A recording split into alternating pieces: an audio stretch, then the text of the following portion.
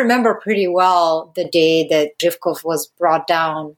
And then afterwards, the protests started, which mainly people were protesting the fact that by the Constitution, the Communist Party was still the ruling party.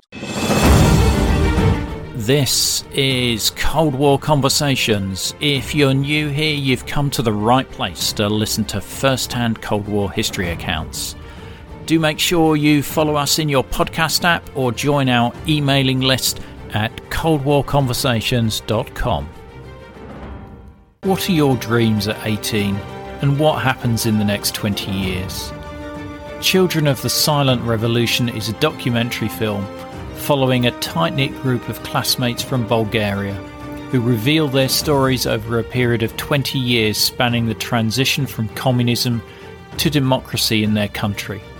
It's a powerful memoir and a love letter to the filmmakers' classmates, as well as a compelling historical document about Bulgaria's recent history.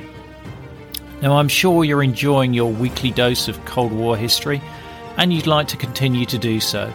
So I'm asking if you wouldn't mind supporting us by paying at least $3 a month. Higher amounts are welcome too. It's very straightforward, and you can stop whenever you want. Plus, monthly supporters get the sought-after Cold War Conversation drinks coaster too. Just go to coldwarconversations.com/donate.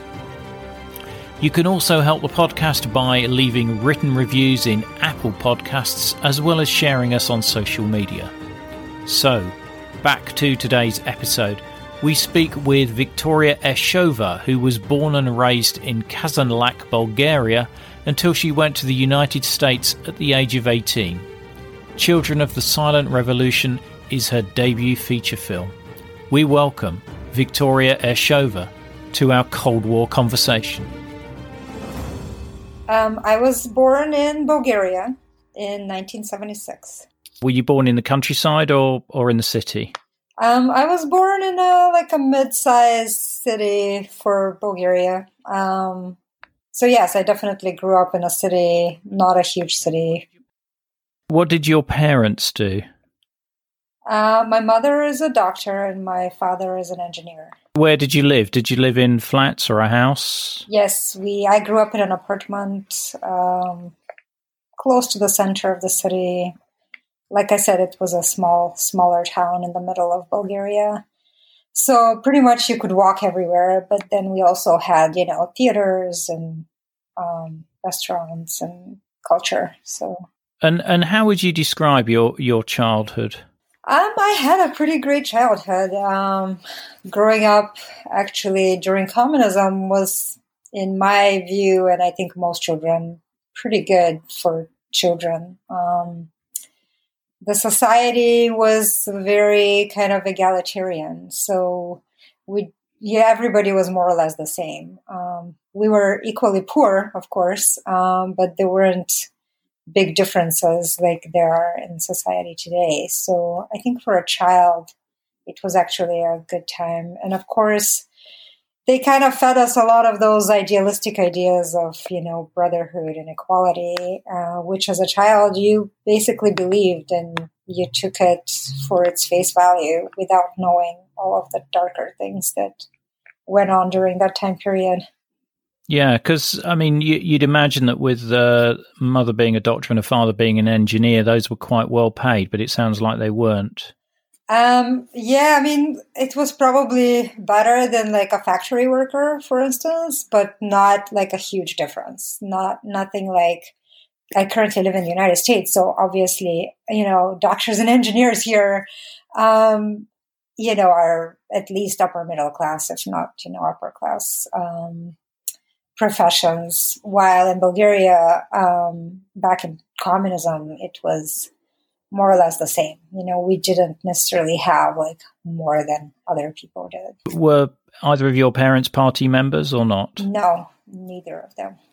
My dad actually, I believe he had wanted to become a party member, but one of the things that I was aware was that there was some discrimination against him because my grandfather, who was actually Russian, had come, and he was born in 1888. So he had lived, during the revolution in Russia, and he was a Tsarist. He was from the White Army. He was, I believe, an officer in the White Army.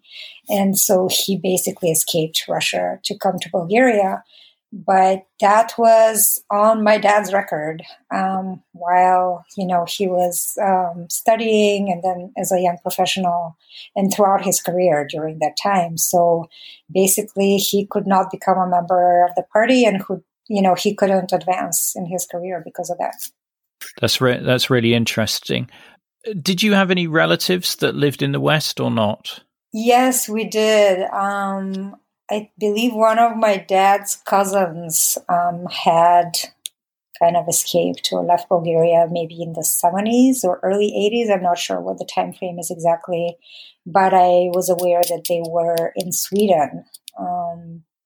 And it was a cousin that he was very close with growing up, so that they were definitely mentioned a lot in the family. And then I also have a first cousin who is quite a bit older than me. I would think probably about 10 to 15 years older, who had also kind of left still or escaped during communism. And I believe he was at first in Italy and then eventually made it to the United States. But curiously enough, he came back to Bulgaria. He went back to Bulgaria after some time. And did any of them come to visit or not? So the family from Sweden, I believe they had come to visit at some point. My dad's aunt, which was also, I guess, that person's aunt as well. But that was I was a child, so I really don't have specific memories of that. Yeah, no, that's understood. I realise that I am going back into the depths of your memory for some of this stuff. Yes. Do you remember any gifts they sent you or anything like that? I think they had sent some things to my aunt, probably. I'm not sure that for me. I don't remember anything for me. And the schooling that you had, I mean, did you notice much or can you remember much politics being involved in it? Well, not politics the way I know them now, but there was definitely indoctrination from an early age. So, even in the third grade, I believe we had to become part of this sort of a communist youth organization. It was called Chavdarchata, and basically was this the Popular Youth League? So yes, but it was not the Pioneers, because the Pioneers you became a bit later. That was in sixth grade, I believe, fifth or sixth grade. So even before that, when we were, I don't know, perhaps 8 years old, 7, 8 years old, you were kind of enrolled in this organization and everybody was in it. And I'm not sure, it was more about activities, but I'm sure there was some kind of, indoctrination going on at that point. Yeah, absolutely. And what did you do in your spare time? Did you see your friends and mess around, and what did you do? As a child, do you mean? Yeah. Yes, definitely. I mean, hanging out with friends, going out and playing on the streets, which everybody did that at that time. Going to my grandparents' house, and playing with my cousin. Yeah. And then actually my family, we were pretty outdoorsy. So there was a lot of going to the mountains, hiking, skiing in the winter and things like that. Right. And did you watch much TV? Yes, but not, compared to what TV is nowadays, very little, because it was not even available that much. There was TV in the morning and then there was TV in the evening. And during the day, there was actually no programming, I think, most of the day. And did you have a favorite program? I remember some Russian cartoons that I've seen, like Nu Pogodi was about this wolf and a bunny that were kind of like Tom and Jerry, but the Russian version of it. Yeah, there were a few other Russian cartoons that I remember watching. And then there were actually some Bulgarian kind of like quiz shows that we've seen.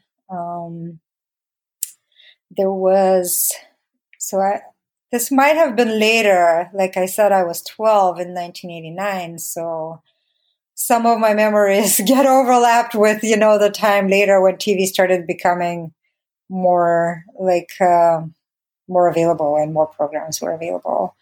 But there was a Spanish movie series, I guess, that was Blue Summer, I believe would be the translation. And that was kind of a cult series among children that was available and we saw.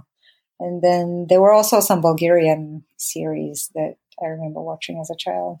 Okay, so you were 12 when Todor Zhivkov resigned, and I've probably pronounced that really poorly. Zhivkov.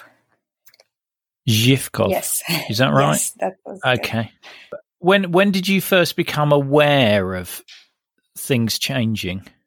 Well, so I remember in the late 80s, I remember my family listening to Radio Free Europe, which was forbidden in Bulgaria. So it was kind of a very hush-hush thing to do. And there were certain neighbors I know neighbors in our building that, they discussed some things that, I didn't completely understand what was going on, but I knew it was something that they were supposed to do. And there were only certain people that were trusted with these kinds of information. And I know that it was not as strict or as scary as it might have been, say, in the 60s. Of course, this is information that I learned later on, but knowing how my family behaved and some of the adults, behaved around these things, it was still very much kind of under, how should I say, it was very secretive, but at the same time, it wasn't completely like scary and, something that could get you disappeared or put into the camps or something like that. By that point, it was a lot more relaxed, I would say. Right. Because it's interesting because I'm going to have problems pronouncing this. Is Zhivkov, yes. Zhivkov resigns, and then there's a more liberal communist who comes on board, Petar Mladenov, but he sort of, events overtook him, so he's almost like the Egon Krenz of Bulgaria by the sound of it. And he had to announce that the party was giving up its right to rule. But I think the most surprising thing with Bulgaria is in the first election after the end of communism, the reconstituted Communist Party, which was then the Bulgarian Socialist Party, won the largest number of votes in what was then the first free election since 1931. Yes. So they did win the first election, and there was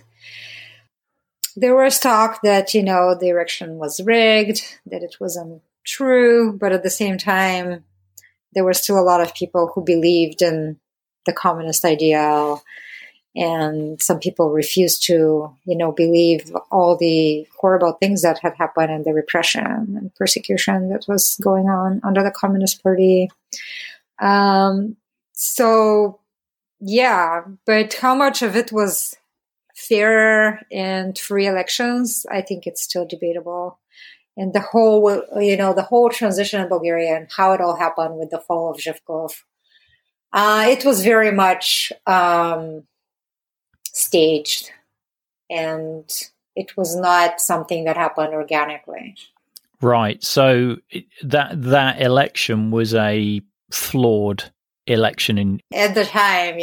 There were protests about it. Eventually, I think because nobody wanted to have violence.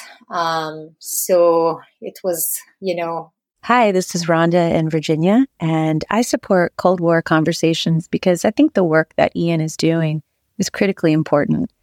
I think it's vital to record the firsthand accounts of people who lived and experienced the Cold War because it illustrates history in a way that a book never can. So thank you so much for the podcast. It's my favorite podcast, and I look forward to it every week. To be like Rhonda and help to preserve these incredible stories of the Cold War, as a monthly or annual supporter, you'll be able to listen ad-free, you'll become one of our community, get the sought-after Cold War Conversations drinks coaster as a thank you, and you'll bask in the warm glow of knowing that you're helping to preserve Cold War history. Just go to coldwarconversations.com/donate to find out more. Agreed, or perhaps behind the scenes somehow like an agreement was reached where the Democratic Party basically agreed to the results or accepted the results of the election. Right. Yeah, I guess because of what they'd seen in Romania, they didn't want anything like that. Yeah. Okay. And did your parents talk to you about what was going on at this point? No, I don't remember having any kind of explanatory conversations or anything like that. But at that point, I was already, 13. So I had an understanding of what was happening. And I remember pretty well the day that, Zhivkov was brought down. And then afterwards, the protest started, which mainly people were protesting the fact that, by the Constitution, the Communist Party was still the ruling party. And that was changed, I believe, in January of 1990 or January, February. There was like a big roundtable with the opposition. But then the whole time, between November to the first elections, which were, I believe, in June of 1990 or the beginning of the summer, sometime in the 1990. There were a lot of protests, demonstrations, and kind of unrest. So I was going to some of those, and I already had my own opinions. So, and I knew that my parents definitely supported, the Democratic coalition. So, yeah, I actually remember asking, I'm not sure if it was in the first election because there were so many elections that happened in the first 5 years, but I was very much a supporter of the environmental party. Like the Green Party. Yeah, which was actually one of the first real protest before the fall of communism was organized by that movement. So I remember having kind of a strong preference for that. And I had asked one of my, I can't remember if it was my mom or my dad, but I had said please vote for the Green Party because I couldn't vote at that time. And what was the impact on the fall of communism on your family? Well, I think it was a lot of uncertainty, like with everybody else, and the economic crisis definitely was very hard on us as well. So, I mean, my parents were still working, but there was, enormous inflation that happened, and I believe they probably if they had any savings, they had probably lost everything. But then, my dad was, yeah, go ahead. Yeah, sorry. Was this because inflation had gone through the roof? And yeah. And there were at least two time periods, in the early 90s and then in the mid 90s when this happened. And, it was extremely difficult for everybody, I believe, unless you were part of,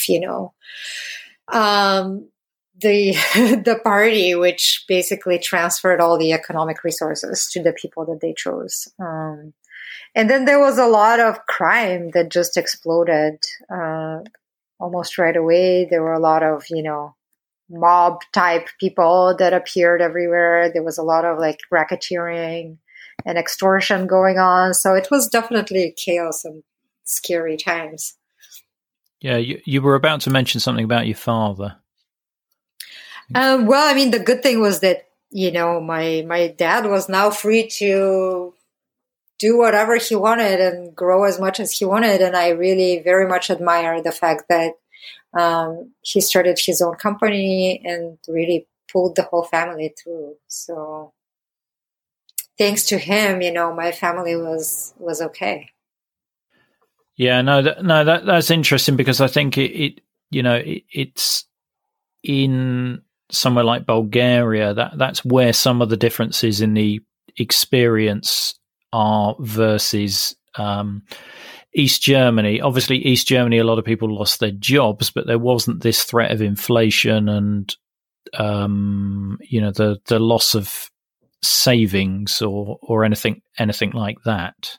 Yeah, to be honest, I'm not very much, familiar with their histories and exactly what happened economically there. I do know that, like Poland and East Germany, and Hungary, they were doing definitely better economically than we were. I think their economies were not as dependent on Russia as Bulgaria had been. And, the fact is that Bulgaria's economy was already horrible, like in the 80s. It was not just because of the fall of communism. Basically, the communists had kind of run the country down into the ground. But Russia was more or less kind of propping us up. And they also were doing a lot of illegal things, like trading with arms with the Middle East and drugs and things like that to kind of keep things going during communism. And then later on, that became organized crime. So, we talked about, what changes your family experience. What changes did you experience personally? Well, for me, it was also basically freedom. We didn't have to wear uniforms anymore. And it was a bit of, a free-for-all. We could do whatever we wanted to. There was no drinking age, so there was a lot of partying going on. But yeah, it was a good time in a lot of ways because of that, and also because our education was still very good. I did go to, the best school in my city. So I was surrounded by pretty intelligent and, kind of high performing people. And we were all, nerds, but at the same time, also got together and partied and went to the mountains together and just had a lot of good times. And your film shows some of those good times and some of those parties, but it also shows your teacher, who I thought was a really interesting character, because she's sort of a constant there throughout the film, and you even go back and visit her later on, or there's get-togethers with her. Yes. So in Bulgaria, the system of the high school education and throughout, primary school and high school, graduating classes divided into smaller groups or smaller classes, as we call them. It depends on how big the school is, but anywhere between like 20 to 30 people usually. And basically with this group of people, you take all of your classes together. You have the exact same schedule and you go through all of the years together. And there is a teacher who is assigned to each group, who is like the homeroom teacher. And sometimes they do, she was a Russian actually teacher. And then we're not, after a certain time, because, studying Russian was mandatory most of the time when I was in school. But then I believe until 9th grade, at that point, they started changing the education system. And it was not anymore mandatory to study Russian. So there were a couple of years when she didn't even teach any classes to us, but she was always there kind of responsible for us and taking care of us. And she was not very much older than us. She was maybe 10 years older, I would say. Like, we were her first class as a homeroom teacher. So there was definitely a very strong bond. And again, because of the times that we did go together on these hikes and treks in the mountains. And she would always like kind of joke that it was us who took her rather than her taking us to those outings. And you can imagine these experiences really create a strong bond. Yeah, and you see that throughout the film, the strong bond between all of you. What year does the film start in? So the first scenes are actually in 1995, which is when we graduated. But then we do go back to 1989 when communism fell. And so there are some scenes that, explain the whole history of the fall of communism. And then we kind of move forward in time. Yeah, I must admit, I did find those scenes really useful because it is quite difficult to follow the Bulgarian politics sort of post 89 through to the later on in the 90s. There's quite a few characters there, and certainly a lot of changes of government. Yes. But I think it's lovely the way that there are certain characters that you perhaps follow more closely in the film, and how all of you had aspirations to use your freedom in certain ways. And there's various different paths that people follow, where in some ways their dreams are fulfilled, but in others the expectation doesn't match up to what they hoped for. One of the characters I found interesting was, I think his name is Filchev. Mm-hmm. And so he ended up in northern Norway. It seemed to really suit him. It seemed like a very calm and serene life that he'd carved out there. Yes. And I think because the society there is, quite prosperous, he did very well for himself, even very early on in his 20s. I believe it was something that he really enjoyed when he was building his life there. Yeah, he seemed very idyllic, and he also mentioned that I think that the way of life in Scandinavia, in terms of social care, sort of was almost similar to the way things were in the communist times, but obviously with freedom and not with dictatorship. Yeah, and with prosperity. And it was one of the things that he says in the movie is that basically the Scandinavian countries have built communism without talking much about it. Yeah. And then, you've got a contrast there with Luki, I think his name is, who stayed in Sofia. Lucky. Yeah. It's a rather ironic name, I suppose, but well, I think he is a happy-go-lucky type of guy. So right, yeah, he certainly comes across it in that party scene. But he stays in Sofia, and he does talk about he's having to juggle two jobs and the stress of trying to balance all of that. And I think he'd applied for a green card as well in the US, but had not been successful. Yes, that's right. He did not get the green card. And I mean, hopefully this is not a spoiler, but he's doing pretty well now. And those days, that was in the first set of interviews that I had done. So we were still like in our 20s. And I believe it was a bit of a struggle for him because, he was starting a family and he had bought an apartment. So, he definitely needed to have a certain level, he had some financial responsibilities.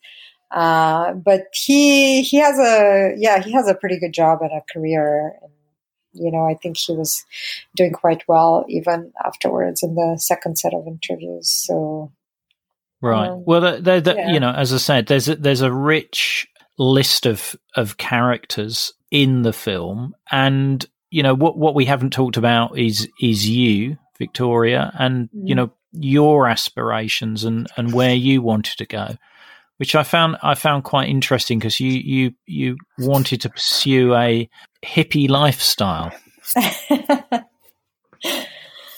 Yes. Well, I'm not sure that I totally understood the meaning of that word, and a lot of my American friends pretty much laugh when I say that, because it has some derogatory connotations, at least here in America. But for me, that meant mostly just adventure and freedom, and I loved travel. So that was part of the reason, or probably the biggest reason, why I left. I was actually the first of my friends to leave Bulgaria right after high school, and I came to college in the United States. And yeah, it was mostly to travel and see the world and have different experiences. And of course, the education, like the college education in the United States, was much better at that time, and it was recognized all over the world. While in Bulgaria, I believe our education, or the university education, would not have been recognized in other countries. So that was part of my reasoning. And yeah, I really had no idea what I was getting into. And that must have been quite a shock, or a culture shock, moving from Bulgaria to the United States. Yes, absolutely. Especially where I ended up was this small college in Pennsylvania. And it was not in a city. It was outside of, it was, technically by population, perhaps the town was not too much smaller than the city that I had grown up in. But it was very different, as you can imagine. Cities in Europe are still, smaller cities are still cities.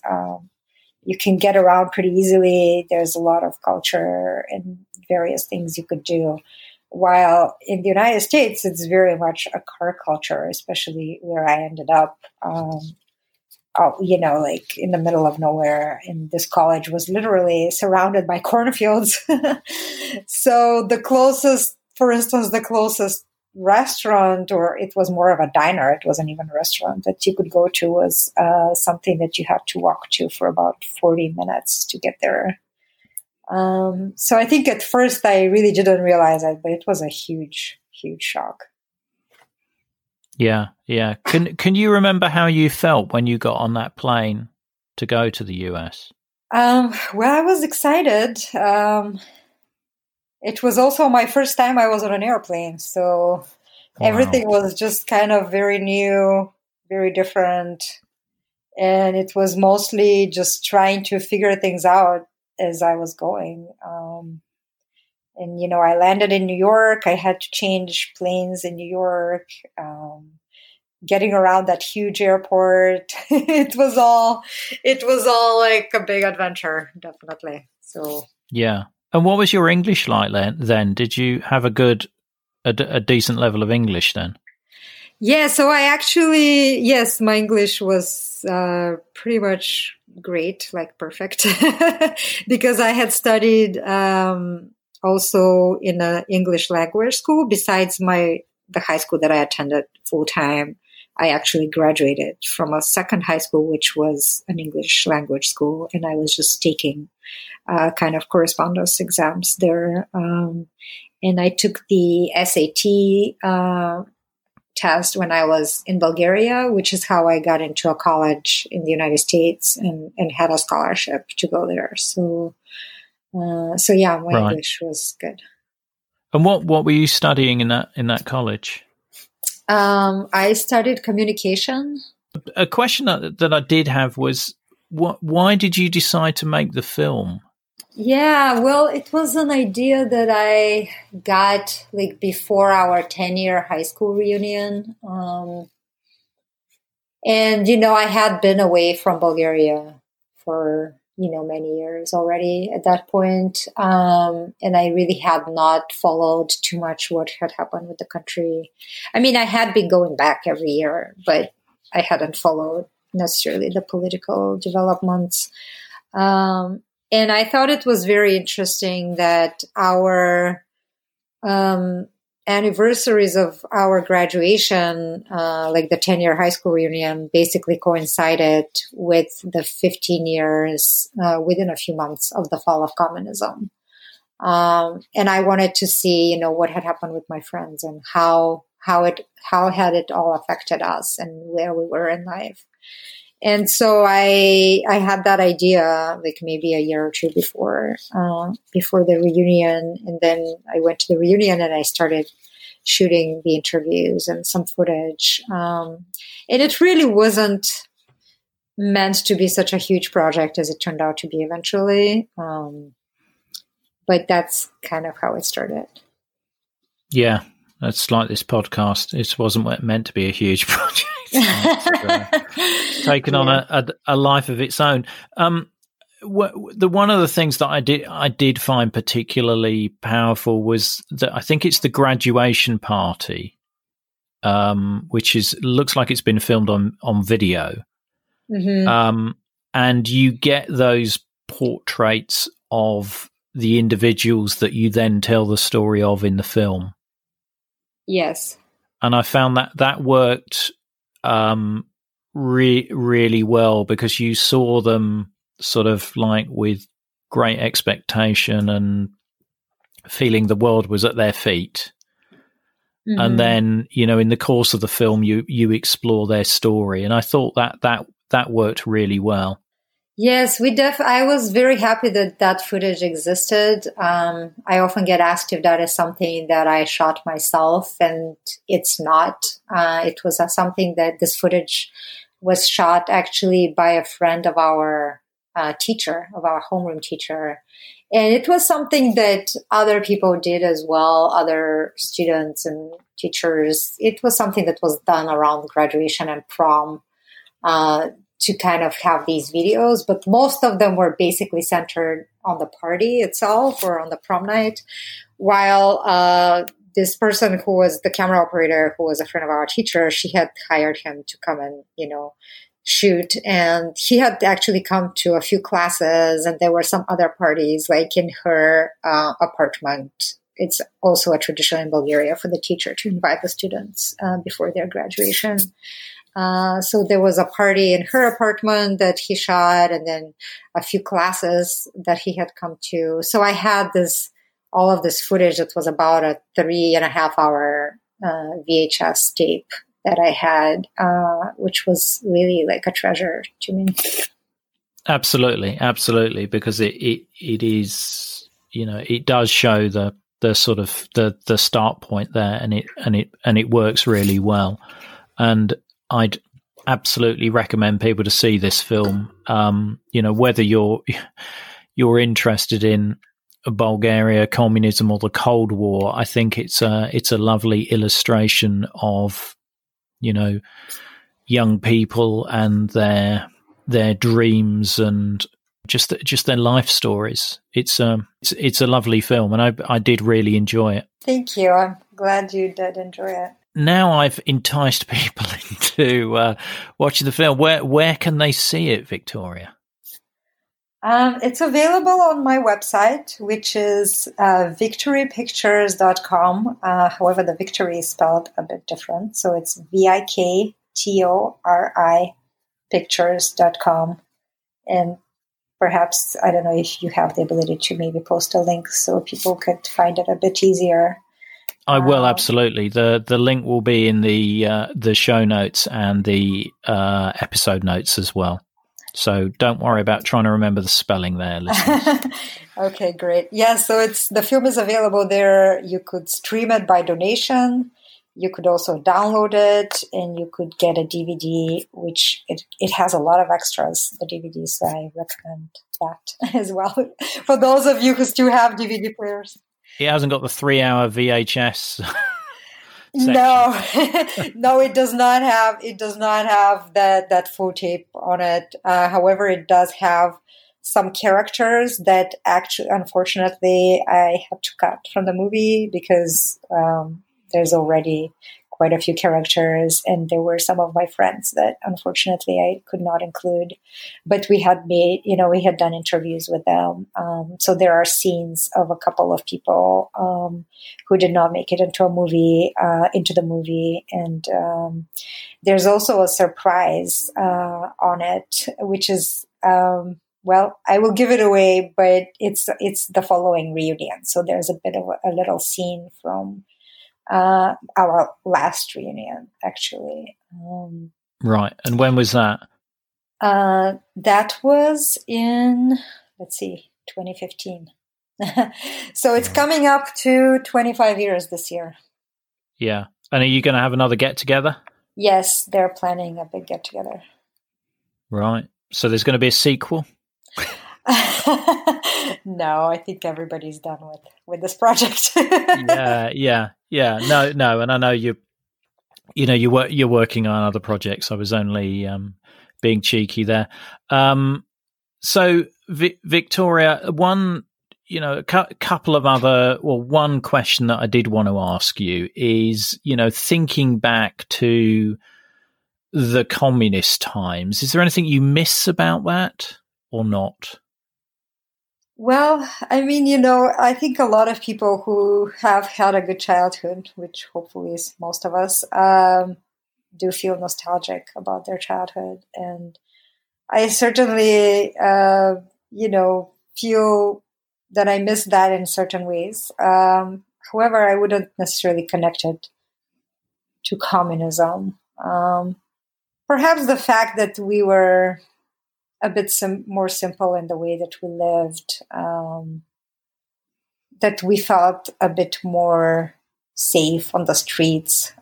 Like I said, as kids, we used to just play on the street. And I think children now in Bulgaria really don't have that experience unless they live in some sort of, there are those like closed, gated communities where I have a friend who, one of the reasons she moved into it is she said, well, I can let my son play on the street like we used to. And those are the kind of things that have changed.